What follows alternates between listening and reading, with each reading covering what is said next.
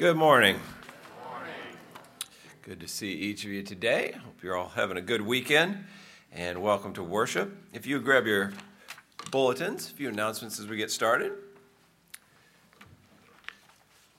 On the back, there's a tear-off portion. If you're a guest, just fill that blue side out and put it in the offering plate as it comes by, and we'll follow up with you about Mechanicsville Baptist, any questions you might have. And on the other side is a place for prayer requests at the bottom on the yellow side. Please fill that out, and we'll pray as we do each Tuesday in our staff time. On the back are some opportunities for the week. Make a mention of a few things and a couple things to make note of. Tonight, we do have our encounter service right here at 5 o'clock. There's also a deacons meeting at 5 o'clock as well that's not listed in here, but it is on. So if you're a deacon, 5 p.m., where do you all meet, Tim? John Bryant Room? John Bryant Room, 5 p.m. And then tonight we have youth ensemble handbells as well. Wednesday, we do have connect groups, Awana and youth, and the quarterly business meeting is this Wednesday. If you are in a connect group, I would encourage you probably talk to your leaders, Kevin, Becky, and Paula. They are independently deciding whether or not to meet. So if you want to know if your connect group is meeting, please talk to your leader if they have not already communicated that with you. But the rest are welcome to our business meeting at 6:15, and then choir at 7:30 on Wednesday. I think that's about all I have. So it's that time of year. It's Elf Karen, everybody. Big round of applause for Elf Karen.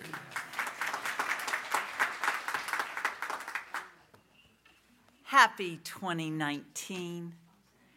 It's Operation Christmas Child time. You haven't heard from me in a while, but I hope that doesn't mean that you've stopped thinking about Operation Christmas Child. Because, of course, our 343 shoe boxes, some have been delivered, some are still on their way.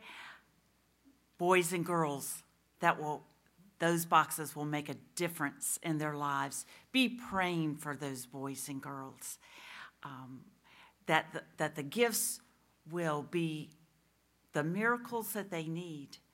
It'll bring them hope, it'll bring them joy, and it'll bring them the opportunity to hear about God's love for them.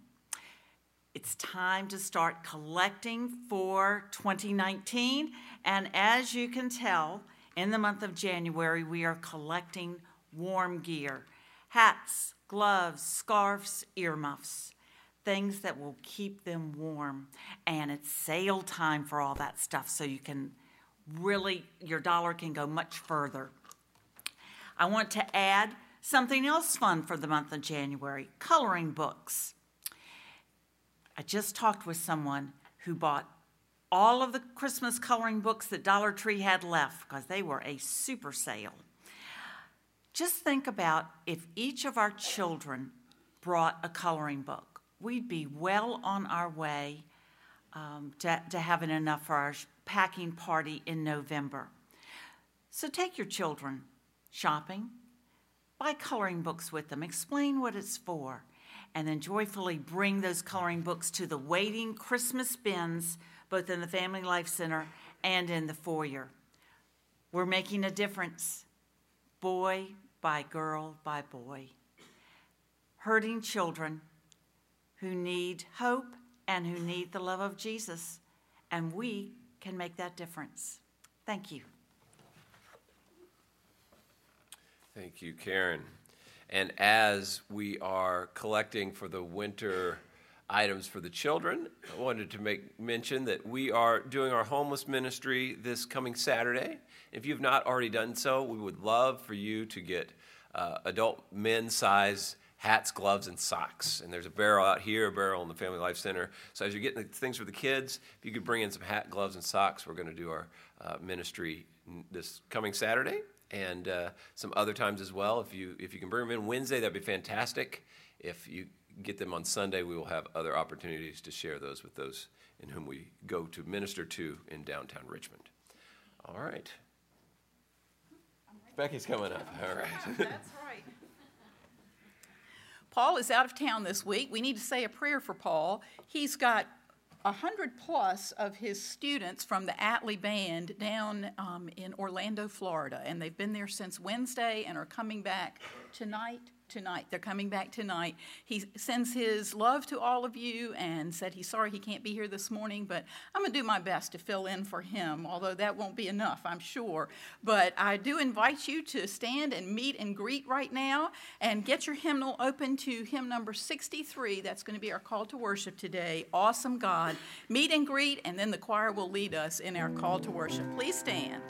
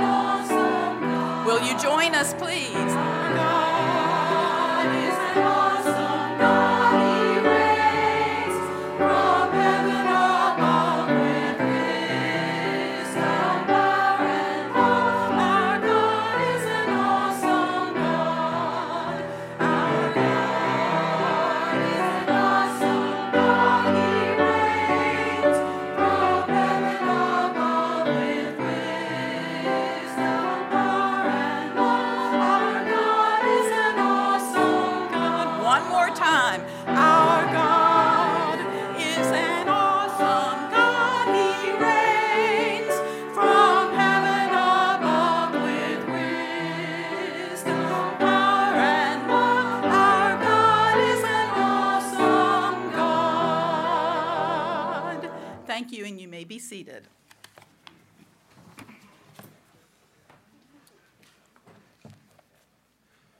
First John chapter 4, starting verse 7. Beloved, let us love one another, for love is from God. Everyone who loves is born of God and knows God. The one who does not love does not know God, for God is love. By this, the love of God was manifested in us, that God has sent his only begotten Son into the world, so that we might live through him. And this is love, not that we loved God, but he loved us and sent his Son to be propitiation for our sins. Beloved, if God so loved us, we also should love one another. Let's pray. Heavenly Father, we are grateful for this new year and for this opportunity we have each and every Sunday and each and every day to imitate the love of Christ. God, we thank you so much for how much you richly have loved us.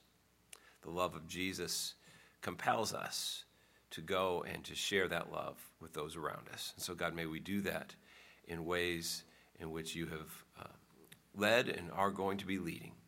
And so, God, we thank you this service, this day, that you are here, Lord Jesus, that your Holy Spirit is amongst us, and may you be glorified in everything we do. May our songs be an offering of love to you.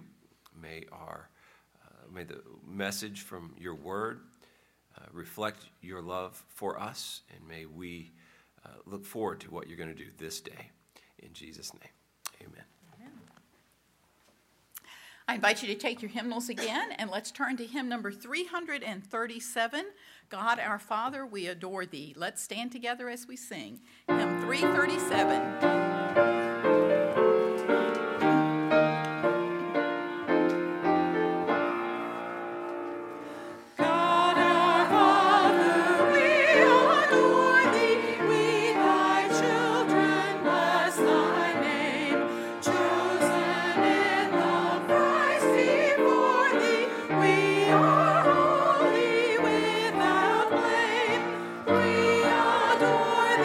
We adore thee.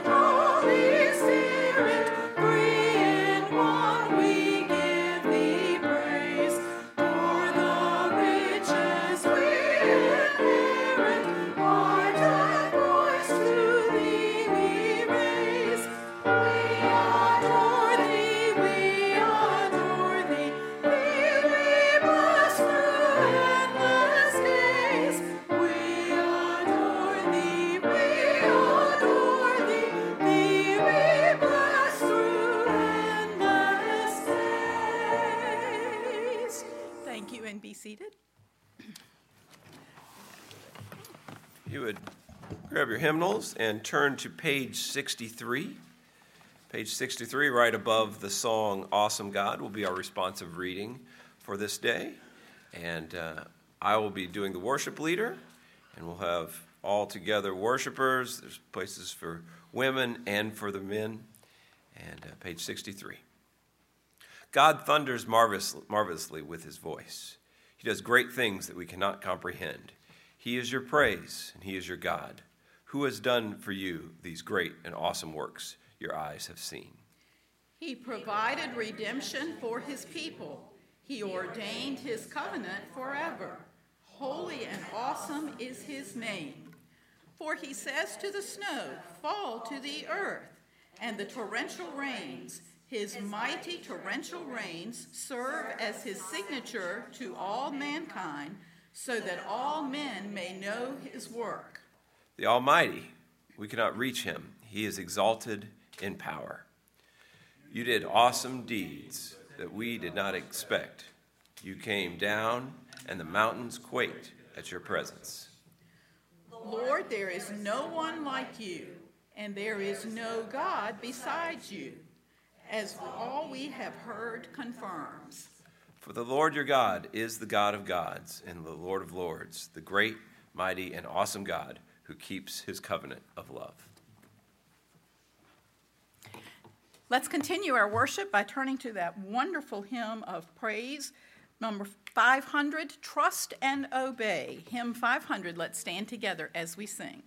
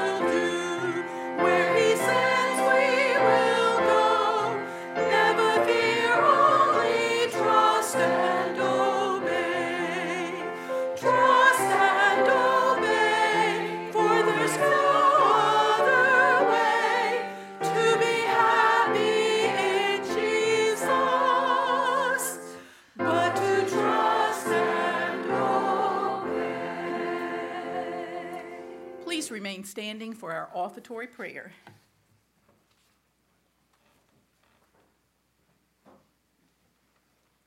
Good morning. Good morning.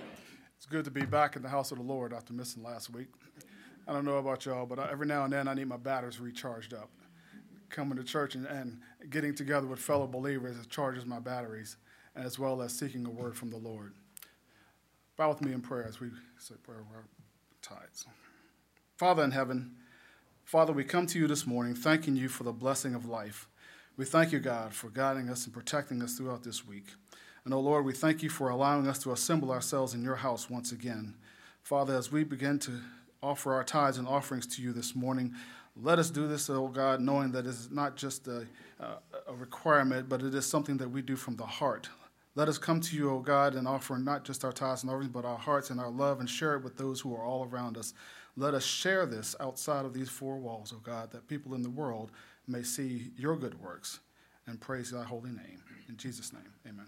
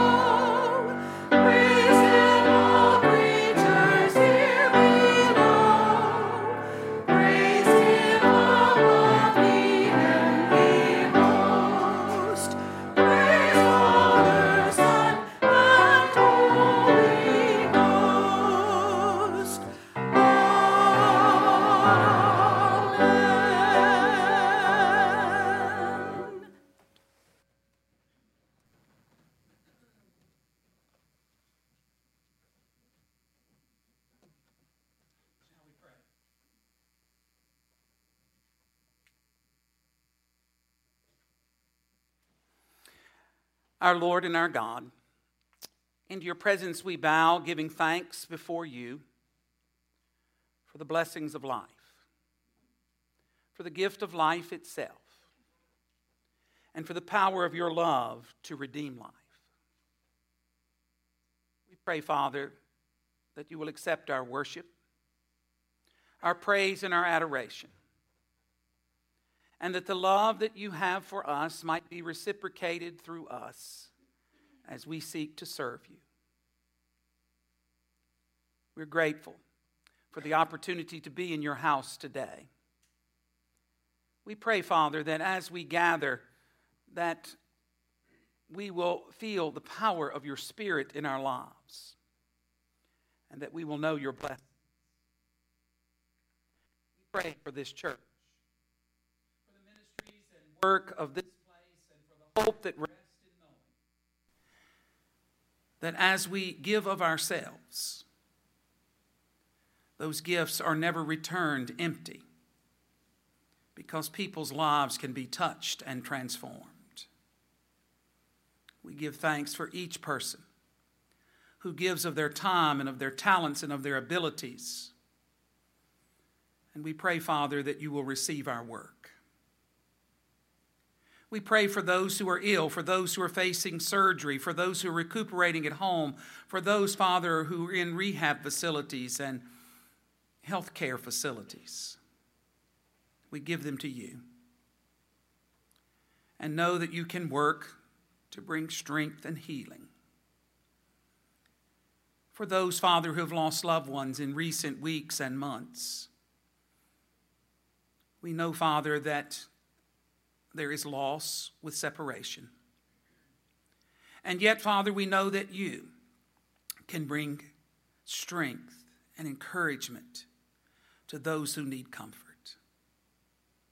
For our missionaries, we pray that you would bless their work around the world, that as they go, we might pray for them and give so that they can minister in the name of Jesus. Supply their needs. We're grateful, Father, for the power of your love to redeem us. And we make this prayer in the name of Jesus. Amen.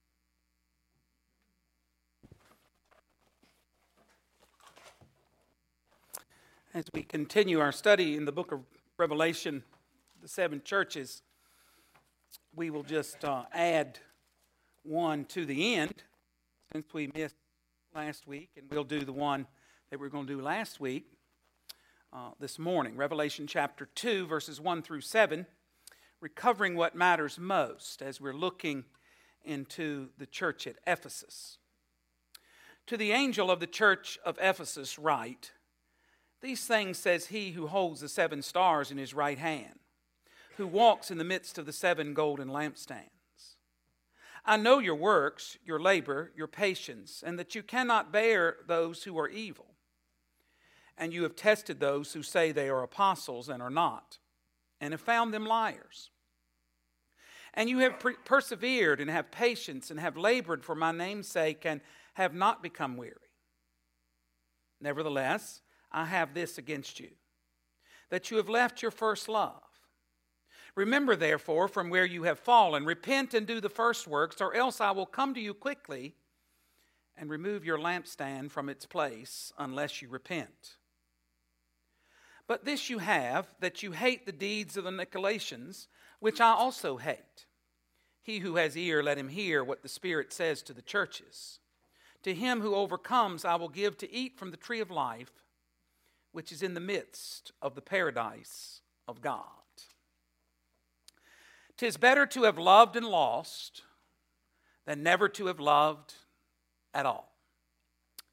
The oft-quoted gem about love is from stanza 27 of the Alfred Tennyson's poem called In Memoriam A.H.H. The whole poem was written in 133 stanzas and was in honor of his friend Arthur Henry Hanlon, who died unexpectedly. The whole of the poem uses some form of the word love 134 times. When faced with the death of his friend, love was the concept that dominated the lengthiest of all his poems. Many literary scholars consider In Memoriam A.H.H. to be the greatest of Tennyson's works. What other concept could possibly stand in the place of the grief that the poet faced when his friend died? It is an emotion, a force of the will, and the intent of the heart that longs for the best in another's life. It is what we feel when the great chasm sets in between us and a person who is now separated from us. As the Apostle Paul wrote, "Now these 3 remain: faith, hope, love. But the greatest of these is love." Love is a powerful expression in our lives that moves far beyond the puppy love of our early romantic crushes in middle school. Love, as we see in Paul's letter, is the virtuous character that seeks the best of another person. Love sets self aside so that service can be rendered. Love sets self aside so that service can be rendered. In Revelation 2, verses 1 through 7, Jesus spoke about love in a way that is far greater than our romances and friendships. He offered the Ephesian church and all of us as believers the way to see how love is such a pivotal issue in how we follow our Lord. You know, people try to fake it until they make it in many areas of life. But when the heart is not in it, we will eventually give up and walk away. Jesus called the Ephesian church to return to a deep love for him so they could have a life that reflects the gospel. They had lost their first love. Following Christ is a matter of the heart. We can get by with great religious activities but miss the core of it all. God wants our heart first. When he has that, then our actions will follow. The first of the 7 letters addressed to the angel of the church in Ephesus is just such a word. The likely recipient of the letter is the pastor of the church.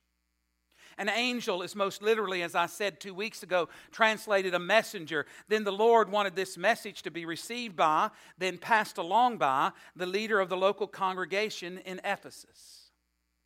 The city was one of the most powerful cities in the Roman Empire, with a large population and the hub of commerce and trade for the western region of Asia Minor. This letter to the church reflects the need to recognize Christ's authority over the church and to purify their worship to Him. An important item to note with all of the 7 letters is that they begin the same way, with the phrase, "Write to the angel of the church in." Then insert the name of the city where that particular church is located. Each letter then follows with the phrase, "Thus says," and gives a description of the Lord Jesus, who authored the message to the specific church. For each of the letters, Jesus offered a different description of Himself. To Ephesus, we see very clearly, He described Himself as the one who holds the 7 stars in His right hand and who walks among the 7 gold lampstands. But I believe that the reason these letters are strategically placed at the beginning of Revelation is, unless we come to terms with what is going on in these churches and examine our own lives and inventory our own selves to see if we're ready to receive the very difficult passages that follow these letters to the churches. Jesus gives us every opportunity to examine ourselves so that we might be worthy of hearing what He has to say. First, we see in verse 1 that Jesus is a Savior who rules the church.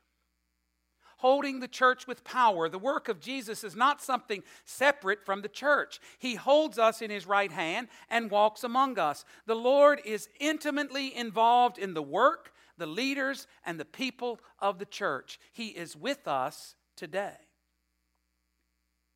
Moving in the church with insight, the Scripture teaches. Jesus is in the midst of the work, walking in the midst of the church. Though the Lord was about to deliver a difficult word to the Ephesian church, His self-revelation is one that would encourage their souls to know that they had not been abandoned. This church, like all of the churches, were suffering. And Jesus wanted them to know that He was with them, even though He had a message to deliver that they might not want to hear.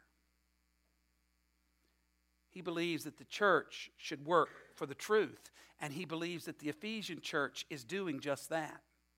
They have shown commitment and endurance in the midst of difficult circumstances, as recorded in verse 2. Many people wonder if God is aware of their lives. The question about our very existence are often stated as, where did we come from? They are questions about creation. But the question that is behind the question is often more personal. Beyond the creation issue, people want to know that they matter enough to the Creator to be noticed by Him. In verse 2, Jesus made it clear that He was watching over this church. He described several actions of their lives that were worthy of commendation, beginning with the triplet description of your works, your labor, and your endurance. They have rejected false teachers and false teaching that would destroy their gospel ministry. The Ephesian church refused to tolerate evil people in their midst. They were aware of the need for the purity of the church. The proper intolerance was shown to those who masqueraded as apostles, but they really were not. The church tested them, as we should scrutinize those who wish to be influential in the church today. For the Ephesians, they found them to be liars who were seeking to deceive the church with a false portrait of the gospel. They were struggling with the reality of evil within. They have been motivated by the fame of Jesus in the world. In verse 3, Jesus knew the very reason that they patiently toiled toward faithfulness was for the sake of Jesus' name. In spite of what could make one weary, they had not grown tired. Persevering and enduring the hardships of preserving the gospel had been because they valued the name of Jesus. He had been the reason for their faithfulness, and Jesus acknowledged that. But something was still missing. And that something is described to us in verse 4. There was a lack of love as a priority. That which Jesus held against them was what they should have guarded the most. Sadly, after the great statement of the church's pious activity, Jesus next delivered a difficult message about the state of their individual hearts. He had commended them, but then delivered the simple phrase, "But I have this against you." The wording is not complex in the original Greek language, nor is it difficult to translate. The Lord brought a charge against those who had shown great endurance in the work of the church. They looked as if they were doing what they should be doing, but something was missing. On the surface, it seems odd to us. We value hard work, bearing the load of ministry, and standing up under the pressure of the world that is put upon us. We gain strength from the stories like David as a shepherd boy facing Goliath, Daniel refusing to pray to the human king, and the early church suffering under the Roman Empire. But the Lord pressed the Ephesian church to understand that there is more to the Christian life than simply acting in the proper manner.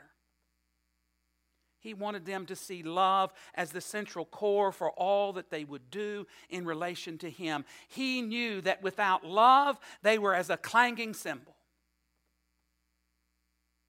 So we can get it all right in church and have it all wrong.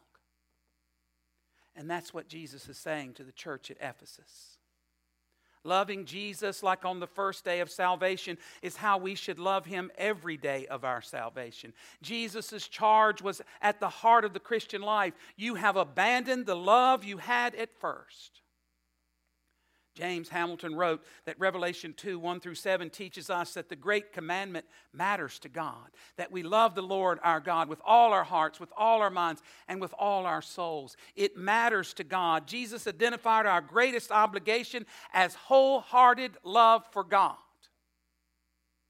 It all begins there, which declares to us that God is not pleased by dutiful obedience that does not flow from genuine love. What is your motivation? That's what Jesus was saying. Even though the Ephesians were doing the right thing, even with the name of Christ in mind, they had walked away from that which was most important.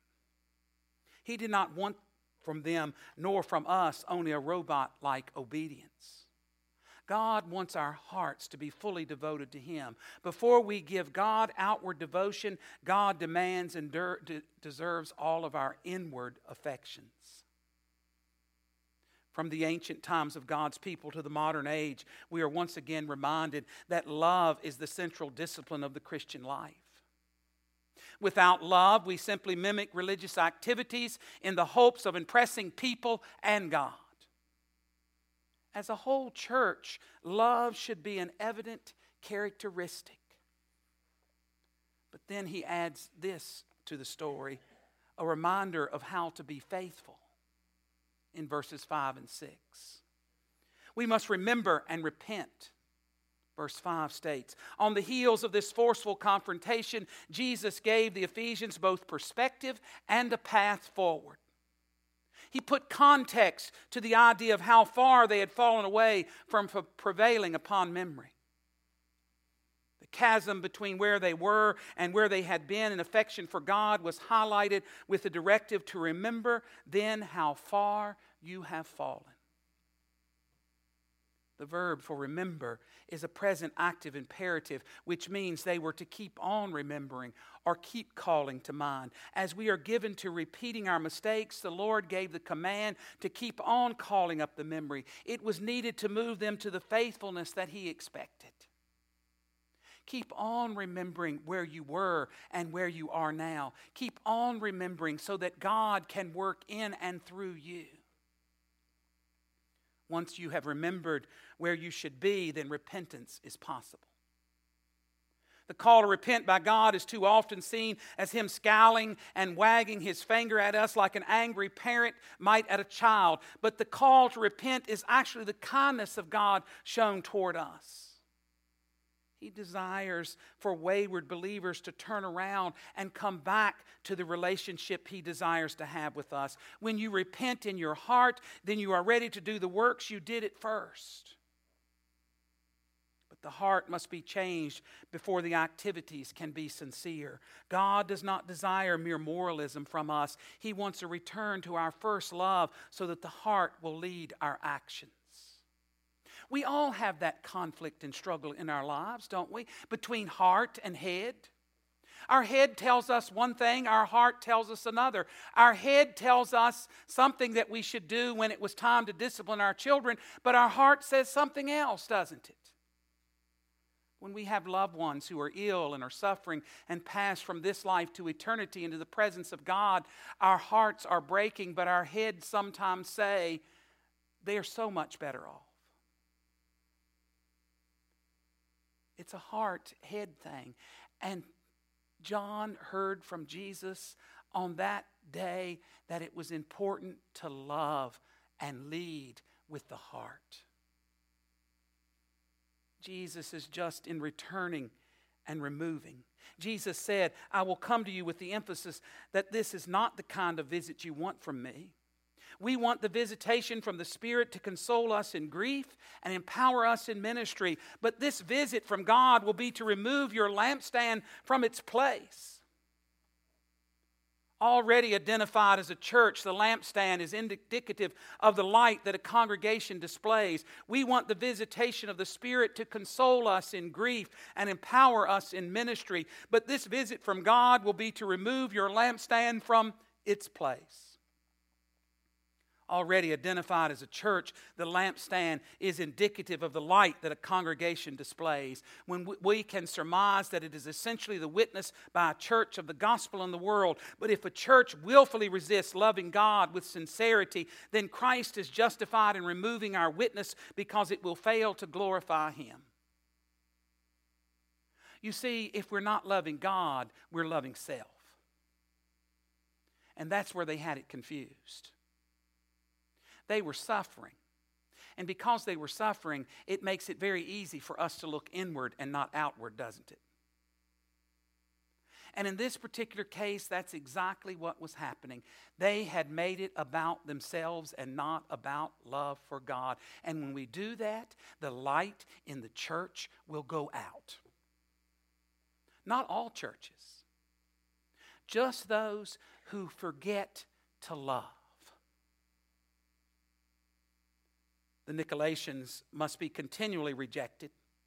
Verse 6, throughout history, little has been known of the sect known as the Nicolaitans. Various theories have been put forth as to their origination, connection to pagan religions, and their status as a Gnostic cult from the Christian faith. Since we do not know with certainty who they were, what we can do is connect them with the false apostles noted earlier in chapter 2.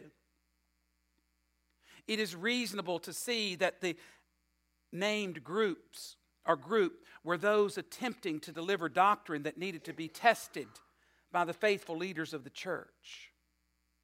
That work of the church continues today in that we must test the messages that are to be delivered. Pastors, leaders, and all members must love Christ so deeply that they will hate the practices of those who bring lies into the message of the church. Certainly, if we do not, then we deserve the judgment described of having our influence removed by Christ, so we do not hinder His gospel mission.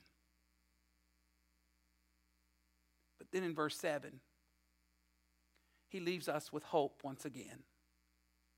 A future that is filled with blessing. The conclusion to this message begins with a phrase that is repeated in the other 6 messages. God encouraged the church to listen to what the Spirit says to the churches. Listen. We are summoned to listen attentively rather than be slack with the message. Any sloppy application would reveal that the first love for Christ is still not present among us. Rather, we should hold an intensity of attention to the message from Christ through the Spirit. Listen to what the Spirit says. The promise is given to the one who conquers, which would be all who are believers. The only way a person is a conqueror over sin is through the atoning work of Christ on the cross. If the phrase were applied to those who endure by their own fortitude, then the message would be that of a works-based salvation. Or we would be left with a salvation that is given by God but must be preserved by our own merits. We cannot work for what God has given us. Instead, it is reasonable to understand the conqueror status of someone in the church as being the gift of God. We are more than conquerors, Paul said, through Christ who loved us. Eating from the tree of life. To all true believers, the promise is given that the tree of life will be awaiting them in the paradise of God. Living in the paradise of God, we find the eternal home of the believer is one that has the great source of life from which we will feed. As the reader presses through the entire book of Revelation, numerous descriptors are given of the city of God, the New Jerusalem, and where God's people will dwell with Him throughout the eternal ages. As a believer, you will eternally live by the power of God, in the presence of God, in the perfect abode that is provided by God. Nominal Christianity dies a natural death, as it should. There should be no place in our lives for loveless religious practices that major on being right and minor on loving God. Along with the Ephesian church, let's closely listen to our Lord's kindest call to repentance and love Him to the fullest measure of our hearts. Because if we can't love, we can't be the church. If we can't love, you know what we are? A social organization that comes and meets and does good. And that's not what God requires. He loved us so that we could love Him. Shall we pray? Father, we rejoice in the power of your letter, given to us in such vivid terms, showing us, Father, the power of love to redeem us, and the hope that rests in knowing that you love us. And as we love you, the light of the church will burn bright, and others will see. Thank you for the grace shown to us through Jesus Christ, in whose name we pray. Amen. Grace greater than our sin is our hymn of invitation, hymn number 105. God's grace is what redeems us and shows us the way. We have a responsibility to examine our hearts, our minds, and our lives to see if we love the Lord, and is love our motivation for being a part of His church. Will you stand as we sing?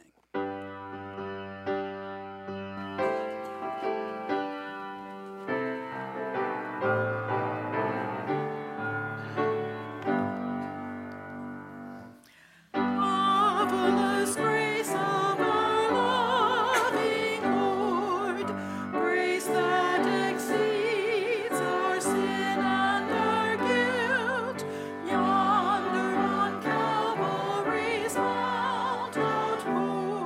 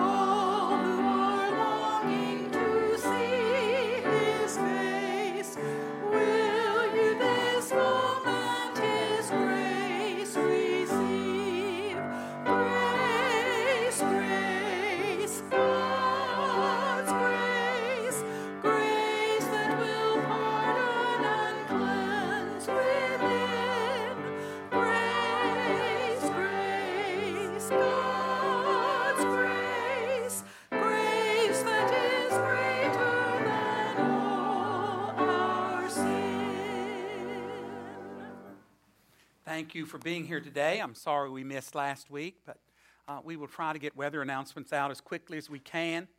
So I trust that hopefully you get the message. Always call me if in doubt. I'll be glad to clear it up for you if there is a problem and we can't be here. Don't forget about the other activities that are occurring tonight as we gather and try to keep warm overnight tonight, since the temperature's dropping since we got here, I think, this morning. Revelation's a whole lot to swallow, even as we look at just these churches. I try to get the information out to you, and it's like I told them in the first service, if you didn't get the message of love today and that's what was lacking, then I really failed. So that's what you need to take away from that church, the fact that they had lost their first love, and that love was their relationship to Jesus Christ. Let's bow for a benediction. Eternal God and Father, as we leave today, we know that we go because you first loved us. Your grace indeed is marvelous. Your grace has lifted us to this very day and shown us the light to walk in. May we be your light in the world, and may we love you first, so that as we love you, we can love others. As we depart, Father, may we go in peace. In the name of Jesus, amen.